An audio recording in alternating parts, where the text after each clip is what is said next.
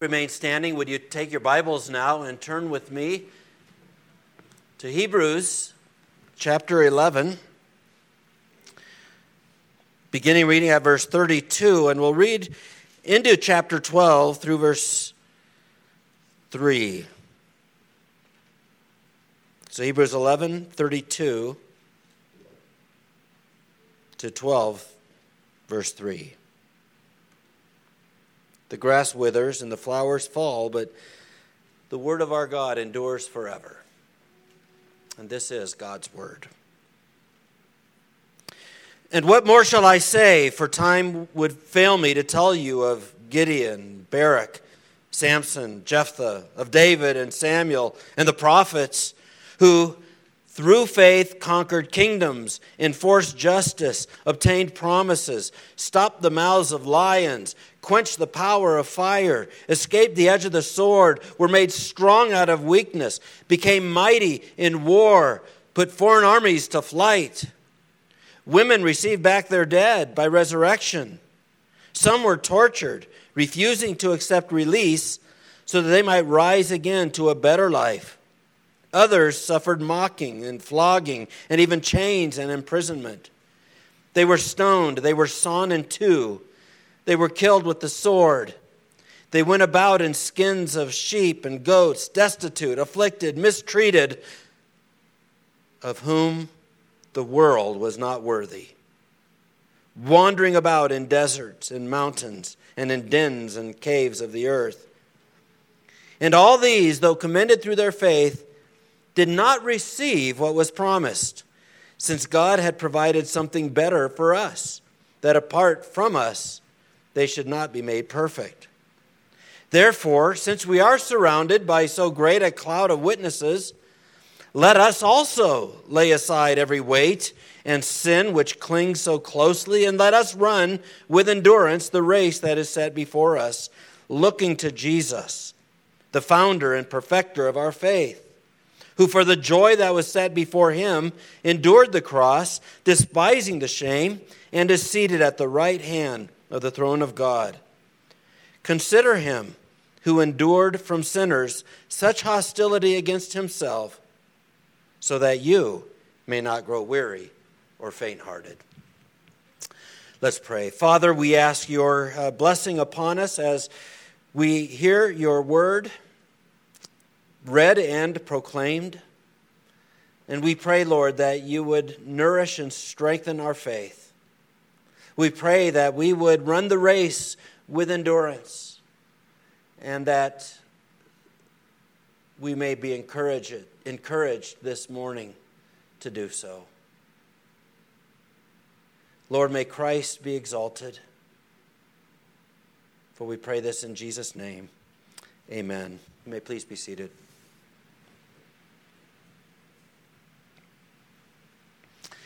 As we come to the end of Hebrews 11, the writer of Hebrews brings this list of Old Testament faithful saints to a close.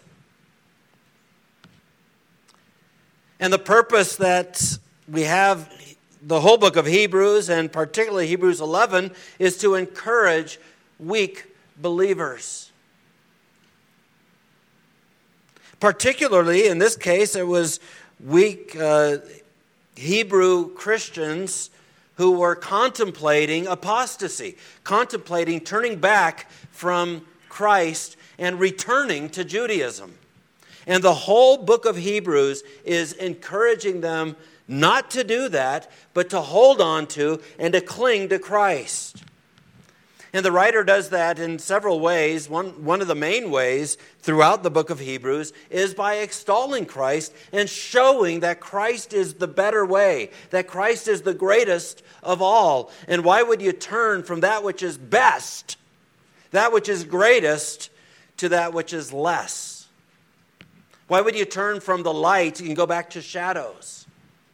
Christ is greater than angels. He's greater than the prophets. He's greater than the priests. He's greater than the whole sacrificial system of Judaism. He is greater than all these things.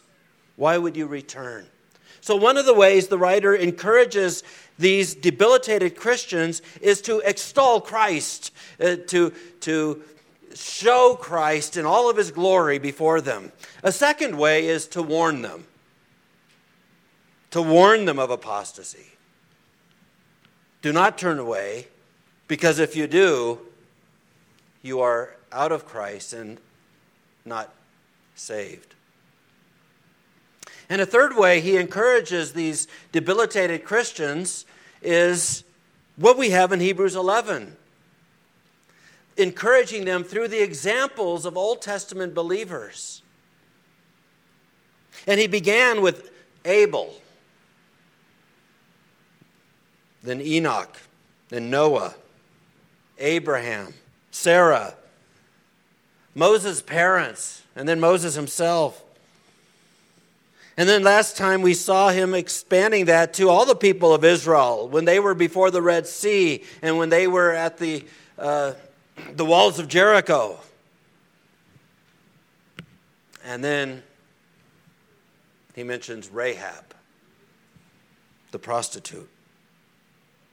And now when we come to verse 32, he's saying, and I don't have time to tell you about all these others. And then he makes this quick list of 6.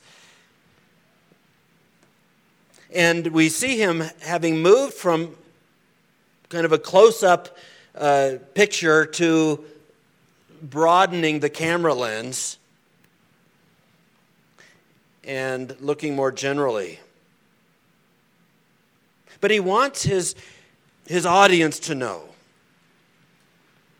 And not just the original audience. God inspired the book of Hebrews so that you and I can read it. And so that you and I can hear this message even today, wanting us to know that in this life of faith, we are engaged in a good fight. We're engaged in a good fight. The fight of faith. In the cause of our Savior. And all of these examples that we have throughout Hebrews 11 lived by faith in the days of promise.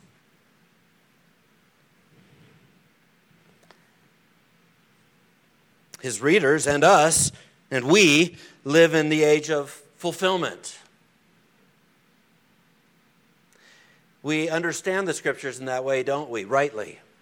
When we read from Genesis to Malachi, what we call the Old Testament, that's promise. God is promising.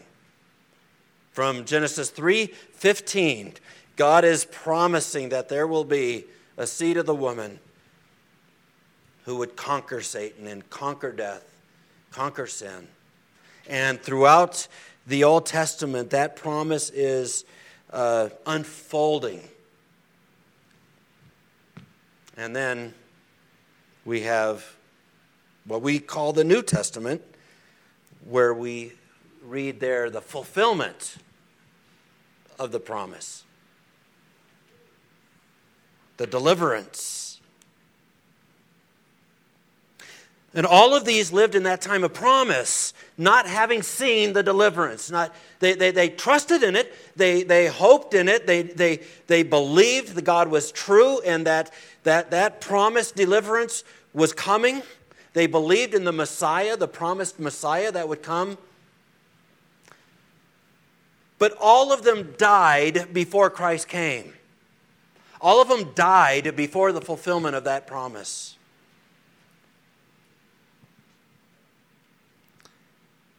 They lived in the shadow.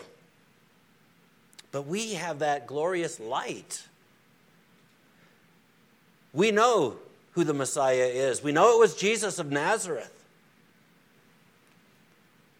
And are so abundantly blessed.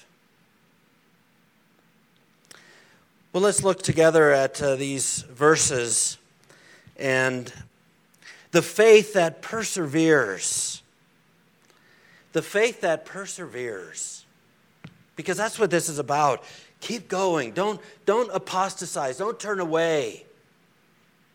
Run the race that is set before you. Keep your eyes focused on Christ. You notice it's these lists. It's a diversified faith. It's this list of 6 men. There are 4 judges. There's a king, and then there's Samuel, who's judge and prophet in Israel. You can't put these 6 names in verse 32 together and say, put them into a mold, a specific mold. All of them are very different. And when you read the stories of these, of Gideon and Barak and Samson, Jephthah, David, and Samuel,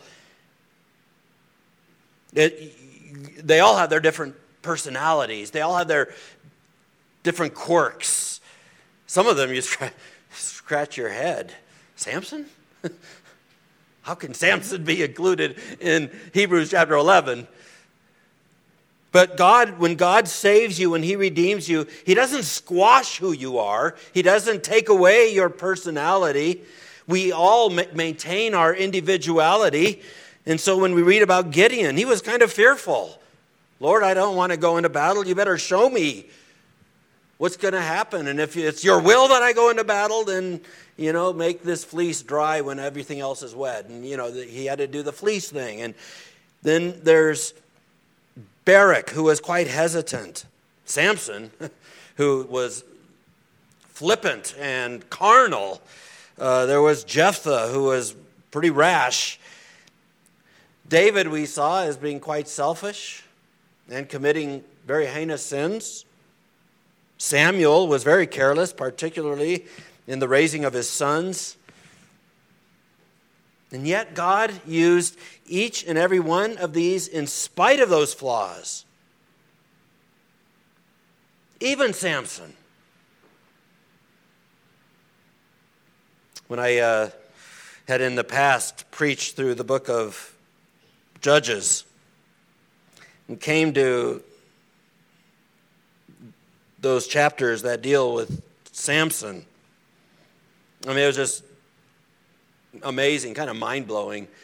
It's like whenever the Philistines would start thinking that they had the upper hand, the enemies of the people of God, God would just throw in Samson, and everything would go, kablooey among the Philistines. God would make sure that their purposes would not succeed with Samson around. And Calvin says in this passage, in every saint there is always to be found something reprehensible. Not the most complimentary of statements, I'm sure, but it's true when we look at ourselves, right? In every saint there is always to be found something reprehensible. Nevertheless, although faith may be imperfect and incomplete, it does not cease to be approved by God. Without faith, it's impossible to please God. We see this in the earlier verse of Hebrews 11. But where there is faith, God is pleased. Even imperfect, incomplete faith. This is not a call to you and me to easy believism.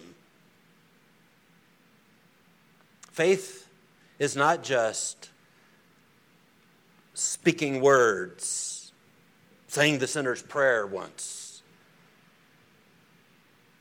Faith is believing what God's word says, and being assured that God is true to his word, and resting fully and completely in Jesus Christ. What is true faith? It isn't only a knowledge and conviction that everything God says in his word is true, though it is that. It is a deep-rooted assurance created in me and in you by the Holy Spirit through the gospel. And that assurance that out of God's sheer amazing grace, not only others, but I too have had my sins forgiven. And I've been made forever right with God and have been granted salvation. That's what true faith is.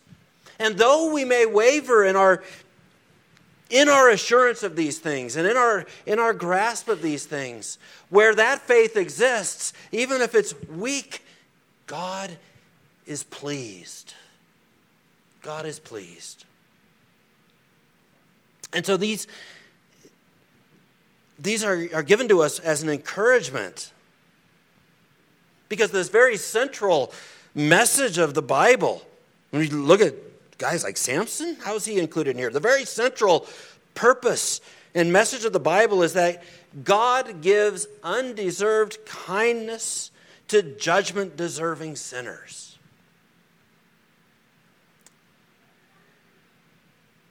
To judgment-deserving sinners.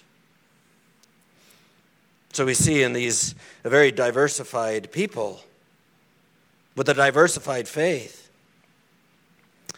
But it was also a heroic faith. Wow, when you read these verses, 33 and following, explaining what these people and others accomplished. Look what faith in God and His promises achieve. Gives strength to the weary, hope to the hopeless. Faith enables you to rise above the circumstances and the hardships and be more than conquerors. I should say it isn't faith in faith that does that. It's not faith in itself that gives us that ability, but it is the object of our faith. It is God who does that. But it is the faith that rests in God. It is the faith that is that instrument that unites us to God. And the point is that God will not fail you. He will not ever fail you. And so go on. Continue in faith. That's why that faith is heroic. The focus on these verses is not so much the great faith, but faith in the great God. It isn't so much in these verses a heroic faith that is given to heroic people. That's not what it is. It is a heroic faith is given to weak people who trust in a heroic God. That's what you have. And they kept on trusting in that heroic God. I know in the same way, we might talk about prayer.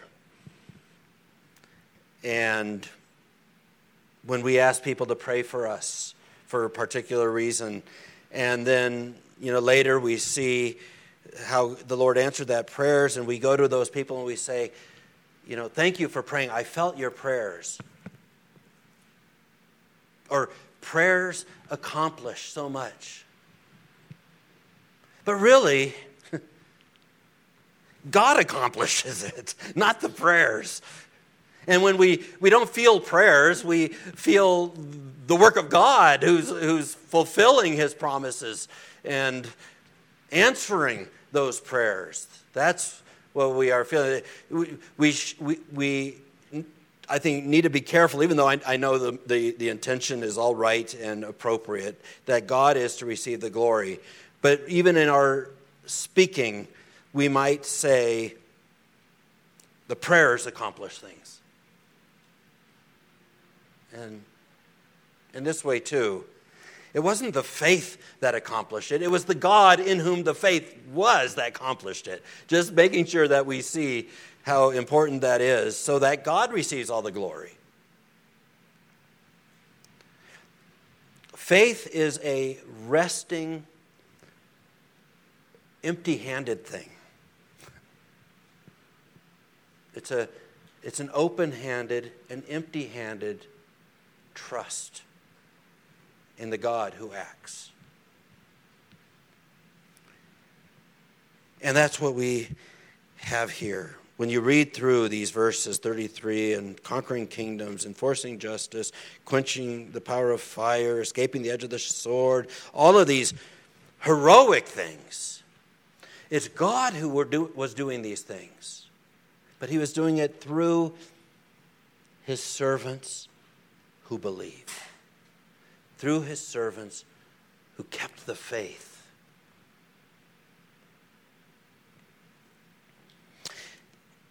And this is a suffering faith. And this is why it's important. You know, the Bible doesn't sugarcoat the life of faith. God's victories sometimes seem like defeat. And there is often a cost to faithfulness. And God doesn't hide that from us. Jesus said, count the cost. Take up your cross. Follow me. Follow the suffering servant of the Lord. He said, if the world hated me, they're going to hate you. To count the cost. Peter says, don't be surprised by these fiery trials. So, it's not a, bait and switch kind of a thing where God says, hey, it's going to be wonderful, everything's going to be hunky-dory, you come to me. No, count the cost. Life might be very difficult. Life may be very hard. And so he goes, others suffered mocking and flogging and chains, imprisonment. They were stoned. They were sawn in two. That's not very pleasant. They were killed with the sword. They went about in skins of sheep and goats, destitute, afflicted, mistreated. You Jewish Christians, your families have disowned you. Your friends don't want anything to do with you. Your life is hard, yes. But you're not alone. You're not alone. And all of these, I absolutely love the first part of verse 38. Of whom this world was not worthy. Now the world looked on these people, dressed in sheep skins and goats, destitute, afflicted, mistreated, and they probably plugged their nose. Ew.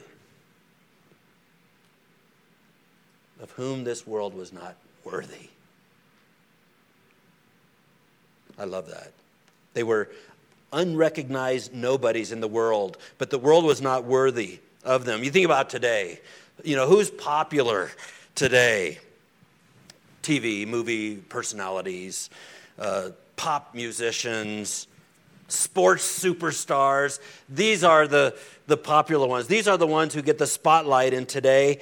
How often do we hear of their lives that are messed up and the wickedness that they are living? And then think of that and then consider this poor Chinese couple on Sunday morning sneaking into their neighbor's house to meet with other fellow Christians in secret to worship God.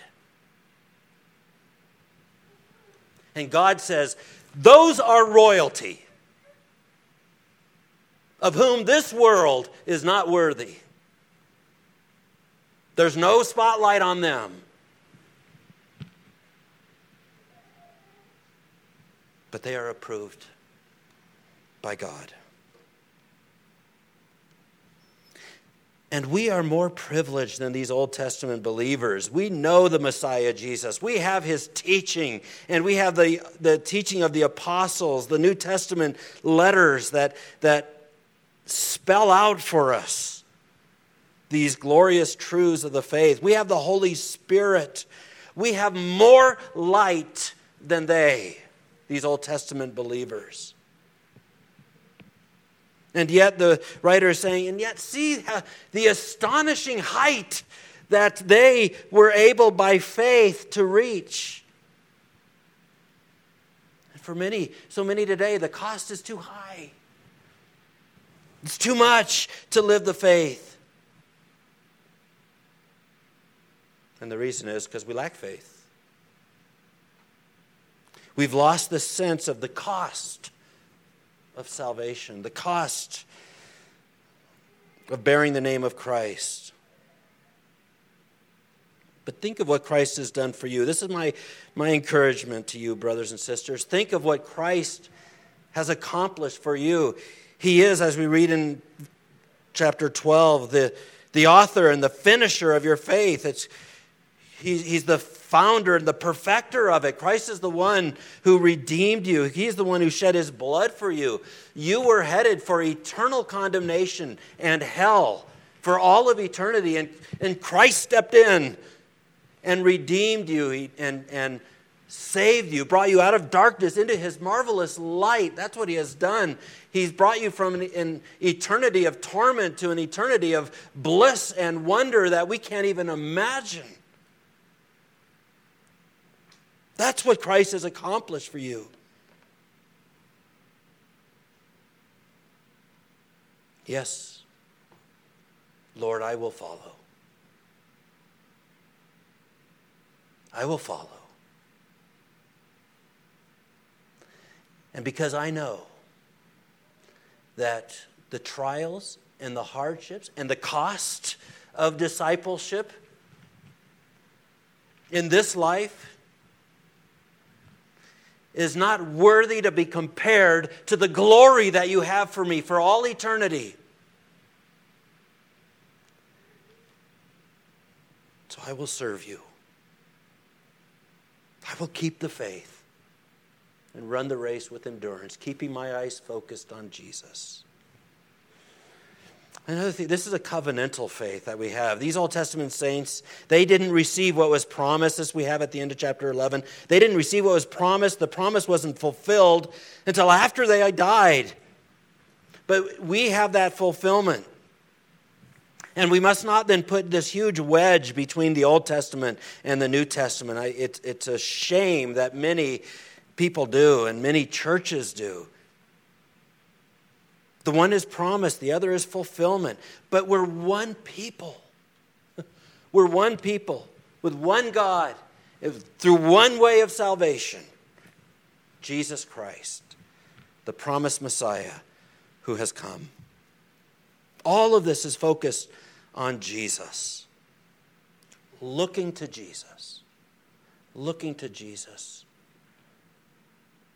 Dear friends, if you are struggling in your life, and I know many of you, some of you have great hardships and difficulties, and you're dealing with really hard things of life, look to Jesus. There's no greater counsel that I could give, but look to Jesus. See what he has done. See where he is at the right hand of the Father. Looking to Jesus. He is the founder, the author of our faith. He's the one who started it. He's the one who began it. But he's also the finisher and perfecter of it. And he who began a good work in you will complete it. He will. He endured the cross. He despised its shame so that we may be redeemed and so that we would not grow weary and faint-hearted, so that we would keep believing. This says to us, be of good cheer. Though the life of faith may be hard, be of good cheer. Go on.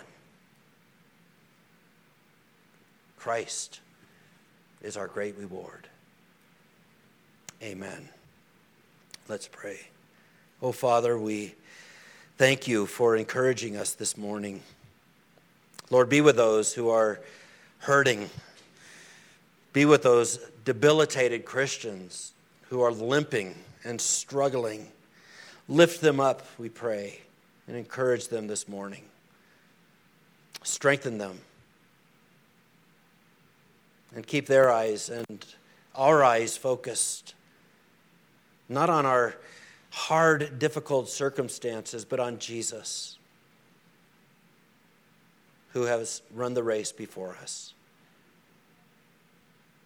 and who is our prize.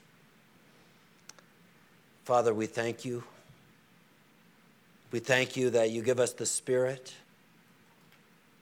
And we pray, O Lord, that you would give us persevering faith. For Jesus' sake, amen.